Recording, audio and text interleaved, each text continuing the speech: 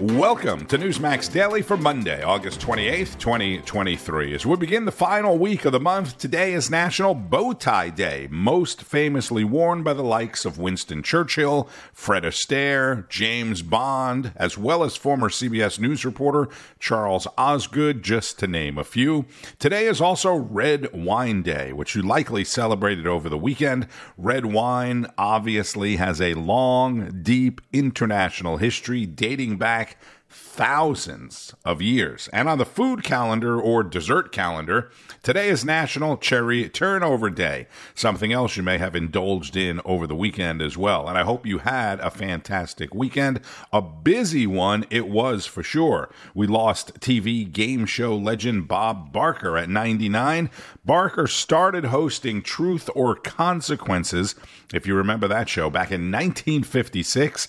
Then he hosted The Price is Right. Here's the star of The New Price is Right. From 1972 until 2007. I think it's pure entertainment. We don't solve the problems of the world, but we help people forget their problems. With all due respect, what more can anyone ask for in life, right? He had a long, fun, and prosperous life.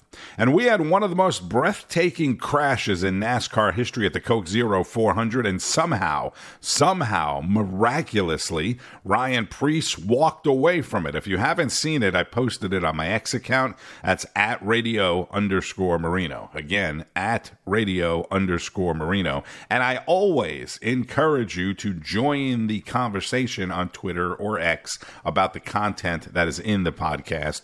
But if you haven't seen that crash, I posted it. You have to see it in slow motion replay to really see the impact of it. And again, it's just amazing. The grace of God, somehow driver Ryan Preece walked away.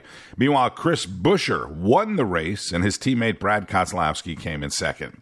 About an hour or so up the road from Daytona Beach in Jacksonville, we had a serious injury in the Miami Dolphins-Jacksonville Jaguars preseason game. Wide receiver Dawood Davis carted off the field after about 15-20 minutes of deafening silence in the stadium. I was there with one of my sons. Fortunately, Davis has since been released from the local hospital and is expected to be okay.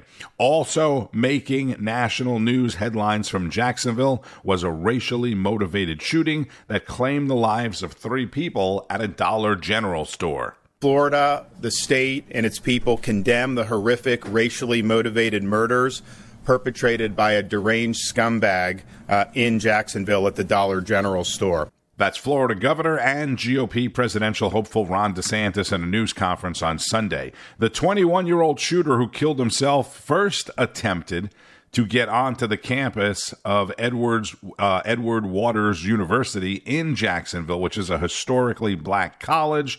He was forced off of campus by a security guard who was paying attention, a vigilant security guard. Kudos to that person.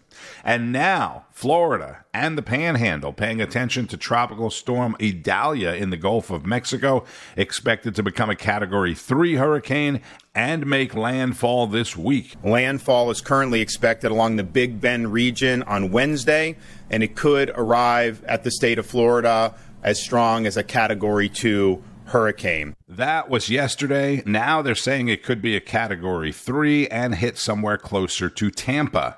Discussion and reaction over the arrest of former President Donald Trump, his historic mugshot, as well as last week's GOP debate, continued over the weekend as well. Let's get right to it. This week, we witnessed one of the gravest injustices of our lifetime, the arrest of President Donald Trump. Forced to go to jail, have his mugshot taken, fingerprinted, as if he was some sort of common criminal, all at the behest of the Democrat Party.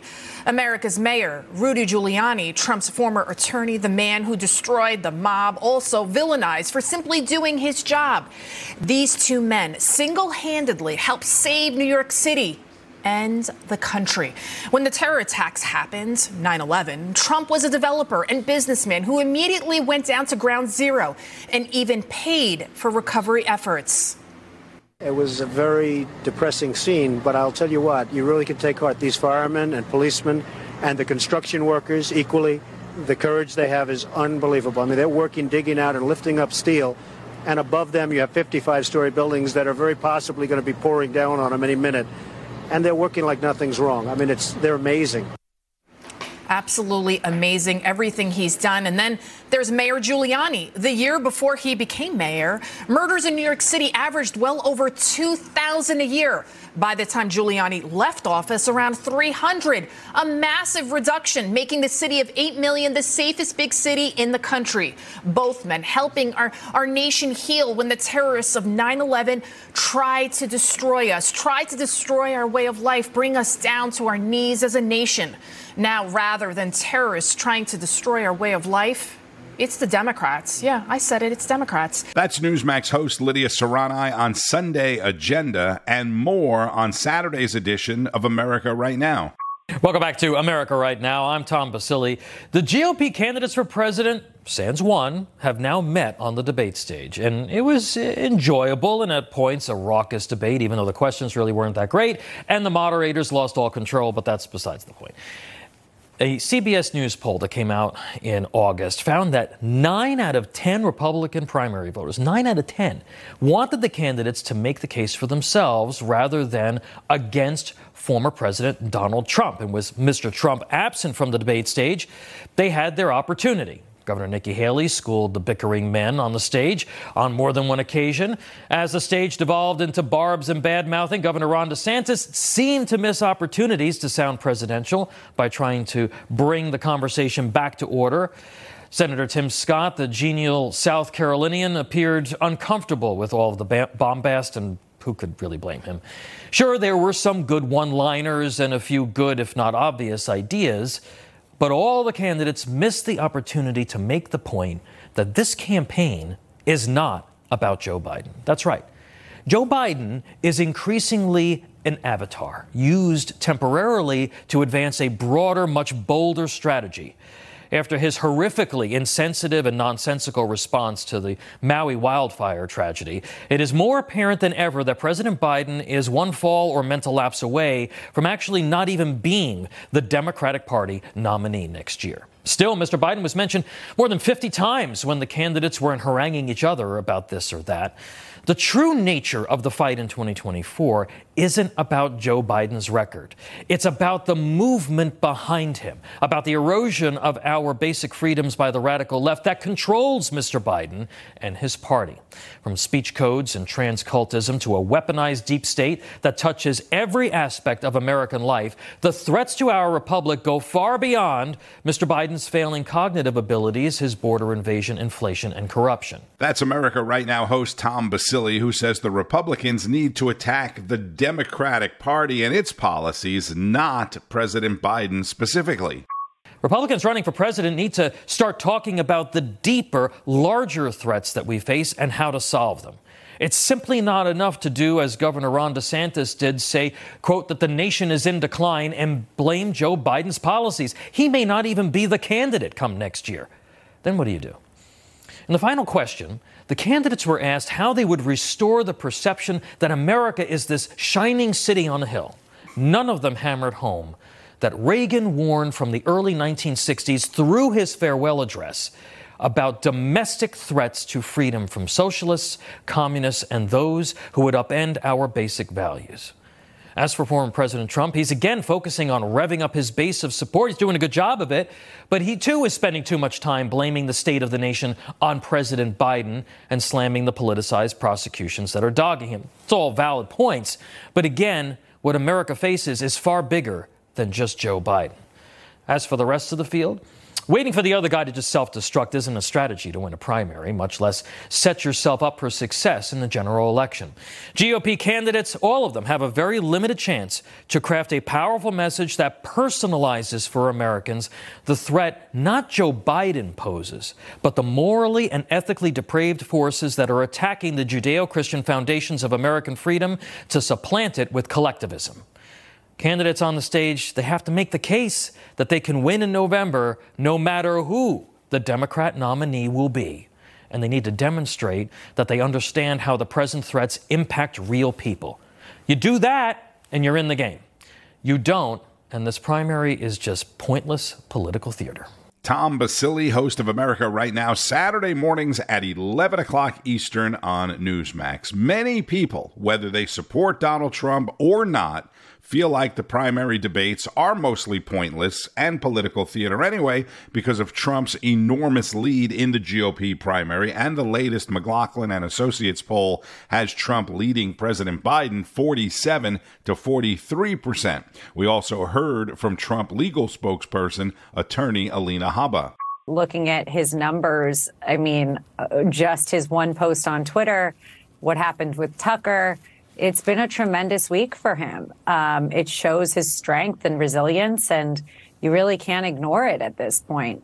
The more they hit him, he just comes back up stronger. We know one of the other folks in the case in Atlanta has asked for a quick trial, a rapid trial, which is his right. Yet the president probably is less inclined to do that. What kind of time frame would you have in mind?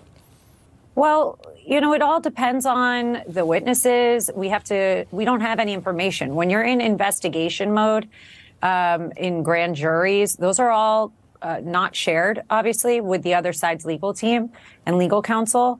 So at this moment, yes, we are not going to be asking for a speedy trial. I think the defendant was Mr. Cheeley, but you also can't force one to do what the other is doing. That's what happens when you have 19 co-defendants and they have separate counsel and their own defenses and their own angles and lawyers that are strategizing. So for our team, no, we are not asking for a quick trial. We will ask for a fair trial when everyone is ready at the appropriate time. I do not see that happening in the next 6 months. If you ask me, I couldn't imagine how you could be ready, but you know, Fannie has high hopes. I just think they're unrealistic and ridiculous, frankly. Trump attorney and legal spokesperson Alina Habba on Newsmax. And today, Mark Meadows' legal team is trying to convince a federal judge that the case against him as a former president's aide should be heard in federal court.